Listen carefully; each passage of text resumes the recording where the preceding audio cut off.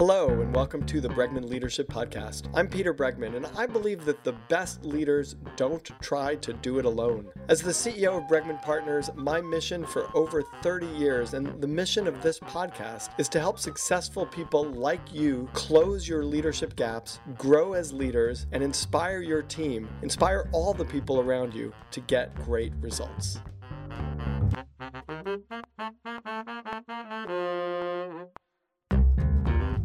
I'm delighted to be joined today at the Bregman Leadership Podcast by David Cote, who is currently the executive chairman of Vertiv Holdings.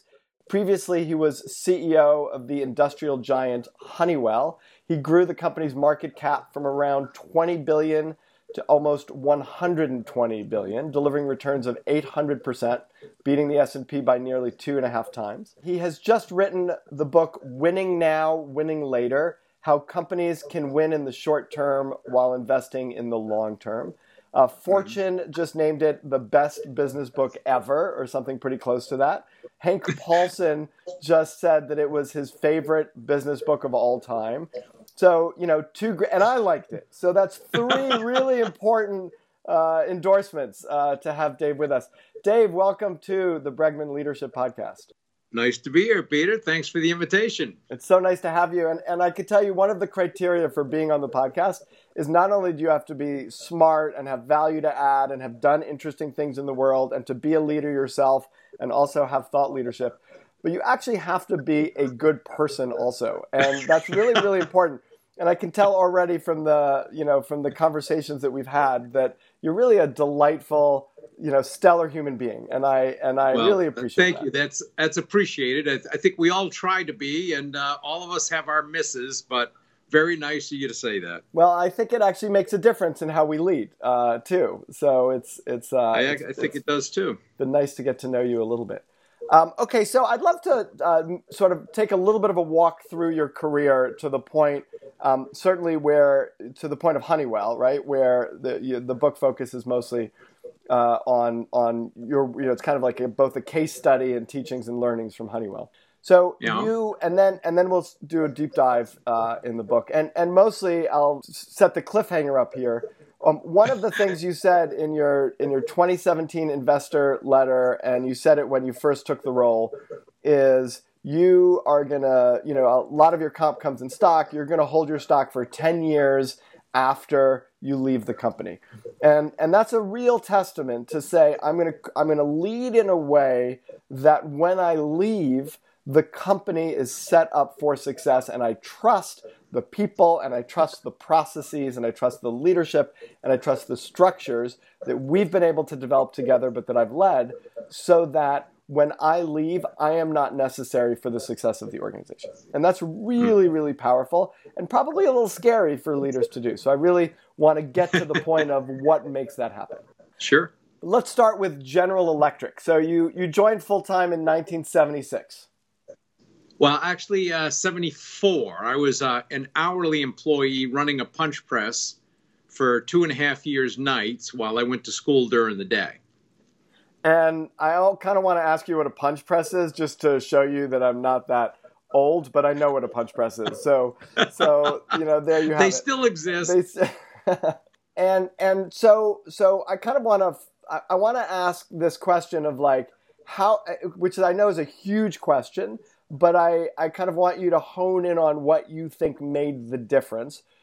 There's probably thousands of people who work punch presses, not all of them who end up advancing the way you did within GE, right? Before you became CEO of GE Appliances in 96.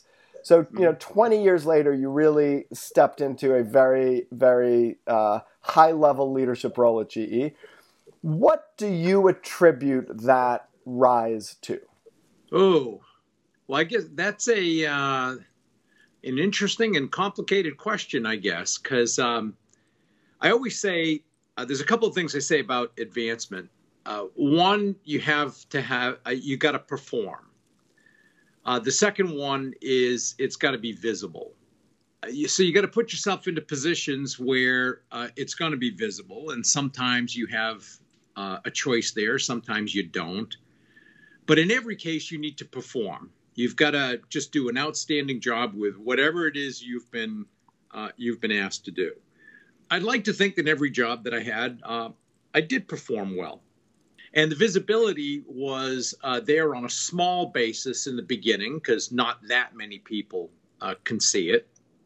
But that as I started to go up a little higher in the organization, I managed to had an incident where Jack Welch ended up noticing me, who was the famous, still famous CEO of GE at the time. He might be gone, but he's still pretty famous. And that incident, which I thought was career killing at the time, actually boosted my career. It ended up being an accelerant.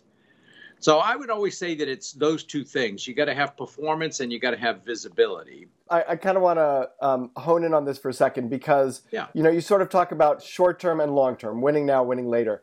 And I'm curious, even at that stage, whether when you talk about performance, you're talking about performing in your current job, meaning I'm doing the punch press and I'm going to be the best punch presser there is, or whether you still have an eye towards saying, I'm going to be the best punch presser there is, and I'm going to find ways to show people that I can also do what will be expected of me if they move me to be a manager of punch press people.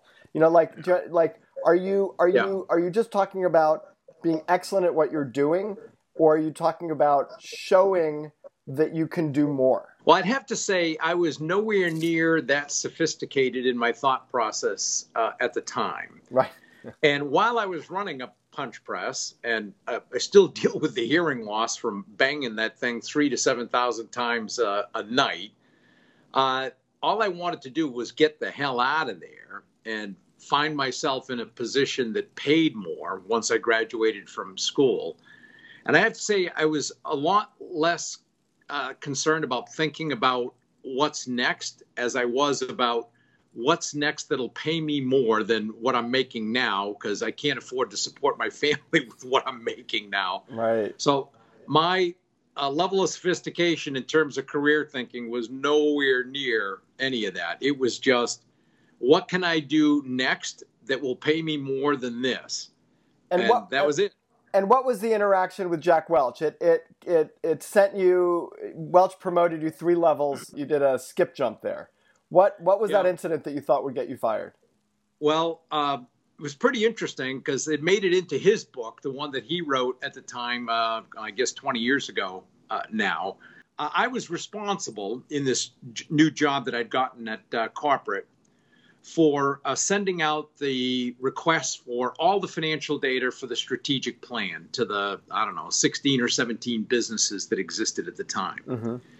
I had made a recommendation to my boss and to all my associates on the staff to say we shouldn't send this out anymore. It's a lot of work. It's a lot of detail, and we don't do anything with it. So we shouldn't do this any longer.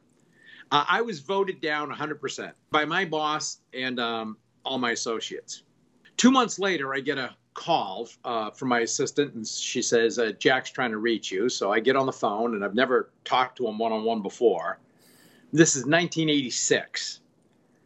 And out of nowhere, he says, Dave, is it true we ask medical systems for what the ROI will be in the ultrasound business in 1989? And man, my mind is scrambling. I'm trying to figure out where the hell is this coming from? And it finally dawns on me, it must be associated with that strategic plan request I sent out a couple months ago. So I said, yeah, I believe we do as part of the strategic plan request. He literally came through the phone at me, the cursing, the yelling, told me to get back up to his office right away with the request. So I went and got it, went up to his office. He yells at me to come in. I do. And he's just flipping through and annoying. What were you feeling? By the way, I'm kind of curious. What were you feeling in this moment? So you've just been yelled at by Jack Welch, who never had spoken to you directly beforehand, and is screaming and cursing at you to come up to his office. What's going on for you? Pretty much thinking, this isn't good for Dave. But I'd better do what I've been asked to do here. And are you sweating? Do you think you're going to lose your job? Are you like, I'm screwed here? Not at that point, but I did feel that way 15 minutes later. Okay. Because he calls me into his office and just starts yelling at me and flipping through this presentation, annoying himself, or this request, annoying himself, and just yelling and cursing at me with constantly saying, why would you do such a stupid thing? And why did you do this? And me just explaining it. And it did feel like I was having an out-of-body experience where I was looking down at myself saying, do you remember, Dave, you didn't actually even want to send this thing out? So I kind of just took my beating, and he said, okay, you've done your job. Now I'm going to do mine. And I walked down to my office, called my wife at the time and said, I'm not sure how this works, but I think I've been fired. And this is just really unpleasant. I don't know what we're going to do. I'm going to have to figure out how to get a job. And, I'm just sitting there trying to figure out, okay, how do you respond to being fired? I assume I'll get some severance. And how does this work? I like that your takeaway was, this is really unpleasant. Yeah, it really was. So it's about, I don't hear anything, no repercussions from it. And 2 months later, no, I take it back, about a month later, I'm invited to an RCA acquisition party because we had just acquired RCA. And by the way, hold on. I want to backtrack 1 second. So you didn't in that moment, because I think so many people would have followed this instinct, is to say, hold on, I've been against it for months. I told everybody, but I got knocked down. I think this was a terrible idea. This was not coming from me. I fought it. I just lost. So, that's the instinct that a lot of people would have. You didn't do that. No, I didn't. I guess that's not me. I just felt like that wouldn't be right. So I didn't do that. So I went. That's very important.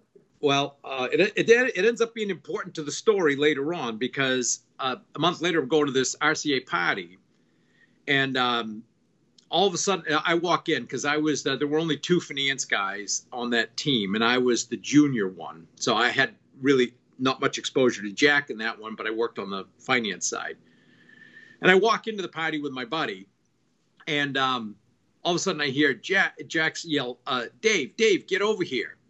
And I think to myself, I can't believe it. I've heard all the stories. He's going to fire me at this party. I can't believe it. So I go walking over, and I'm with a little trepidation, and my buddy comes along with me.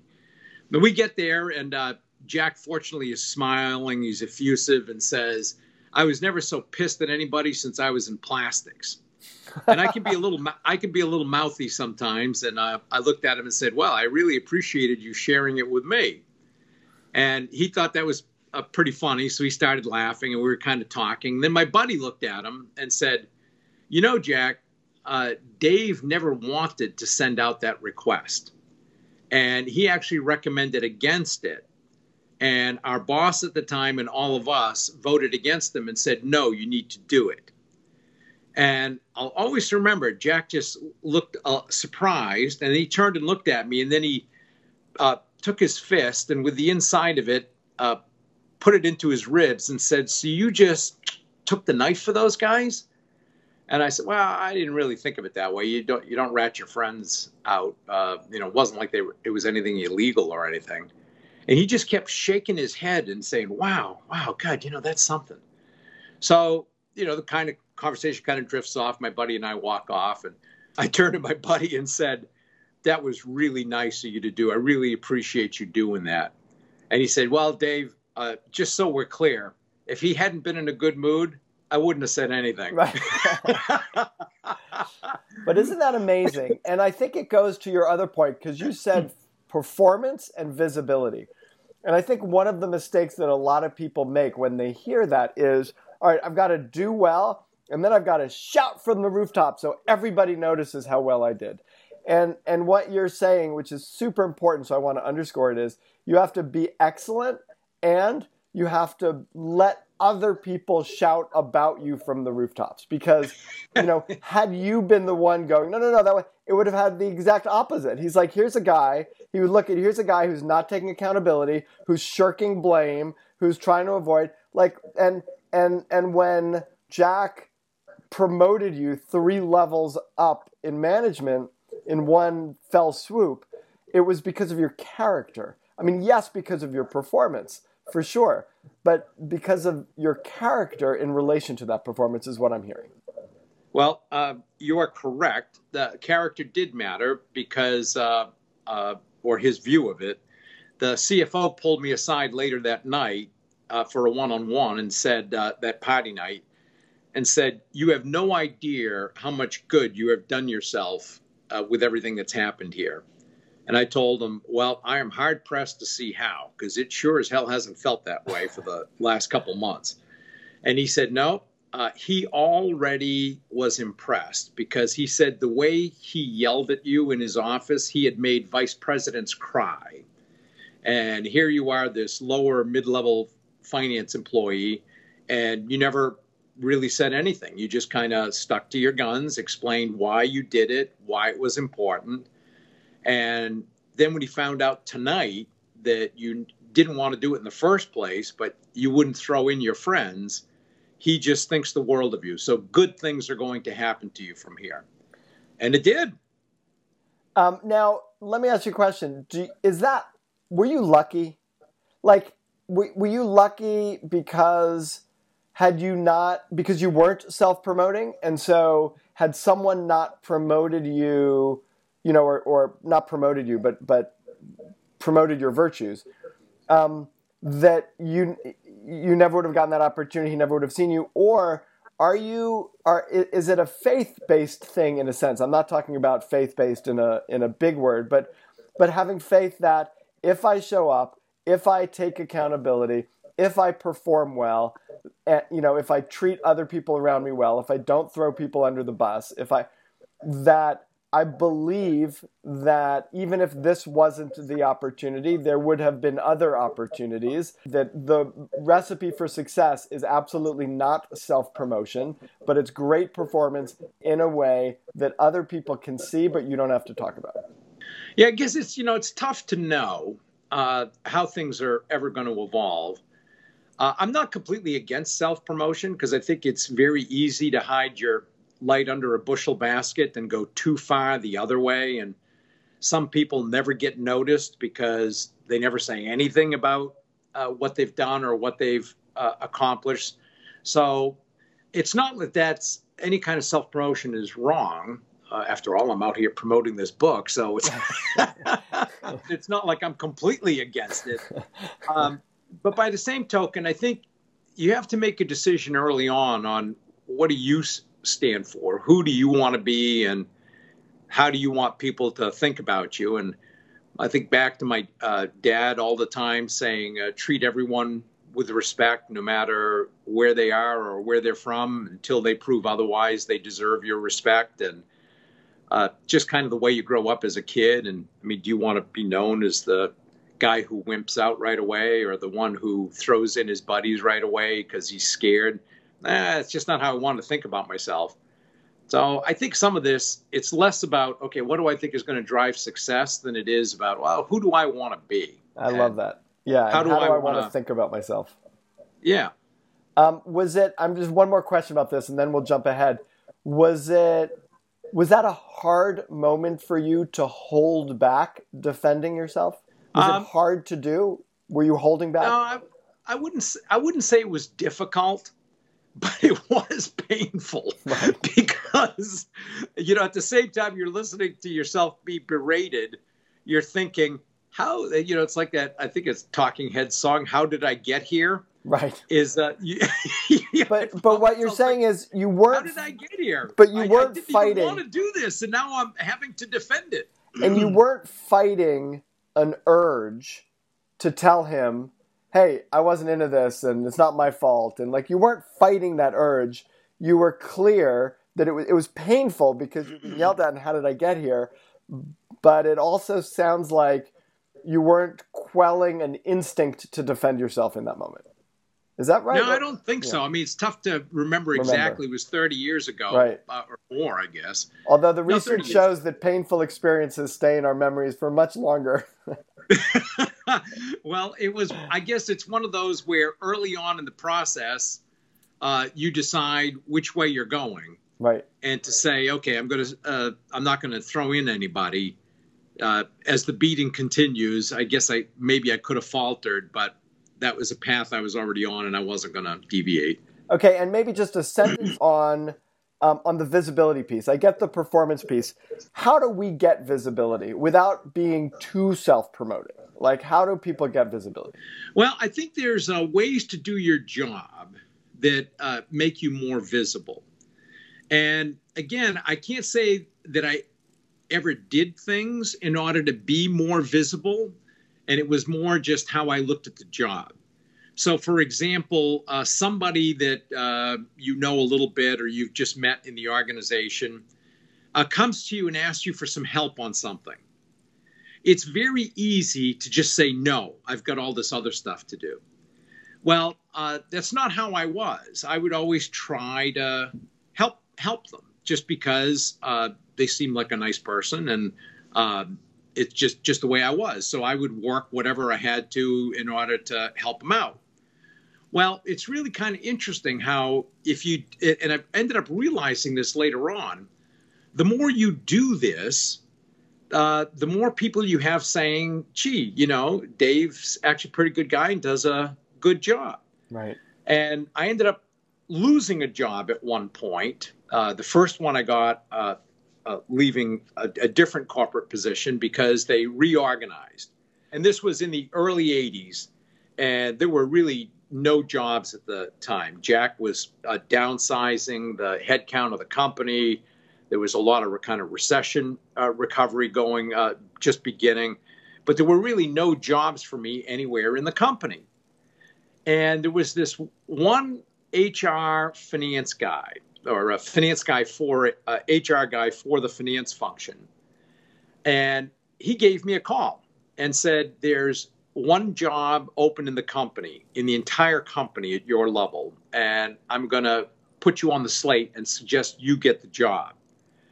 And I thanked him for it and said, appreciate that, but why? I mean, it's very nice of you, but I haven't heard from you in years. And he said, well, do you remember you audited me like 4 years ago? And this was when I was a corporate auditor running around the world auditing people. And he said, most corporate auditors are not that nice. And you wrote me up more than any auditor ever had. But you were always nice about it. You weren't nasty. You weren't no power plays, and you were nice about it. So I remembered that. So I was right the way I introduced this podcast, because if you're nice enough to have people who you audit like you and want to promote you, that's like, that's no small bar. That's no low bar. I don't know that I would say it particularly nice, but I would say that it is possible to get your job done. Right. And be courteous about it. Right. There's common courtesy is sometimes not so common. Right. It's great. I sometimes think we're all moving so fast nowadays that we lose that piece. I know for myself, I could feel that sometimes. Like I'm moving so fast, I'm trying to do so much that I lose some degree of the connection that I would normally engage with people on, because I'm trying to do so much of the transactional piece. And it's such a good reminder that says that is not in anybody's interest to move that fast and to do that much. Well, I think you see that a fair amount on social media nowadays, right, to your point, where common courtesy just seems to have gone out the window. Right. It's really bothersome. Right. Hi there. Thanks for listening. Just wanted to let you know that this episode is part 1 of 2. If you enjoyed the episode, stay tuned for next week for the conclusion of the conversation. Thanks and have a great week.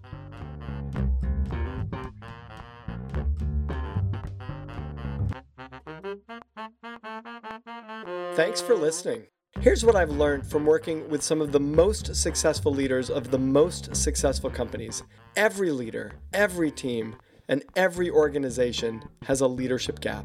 If you want to become a leader who inspires your team to get things done, then you've got to start by raising the level of your leadership abilities. You can start by taking our free leadership gap assessment at www.bregmanpartners.com/quiz.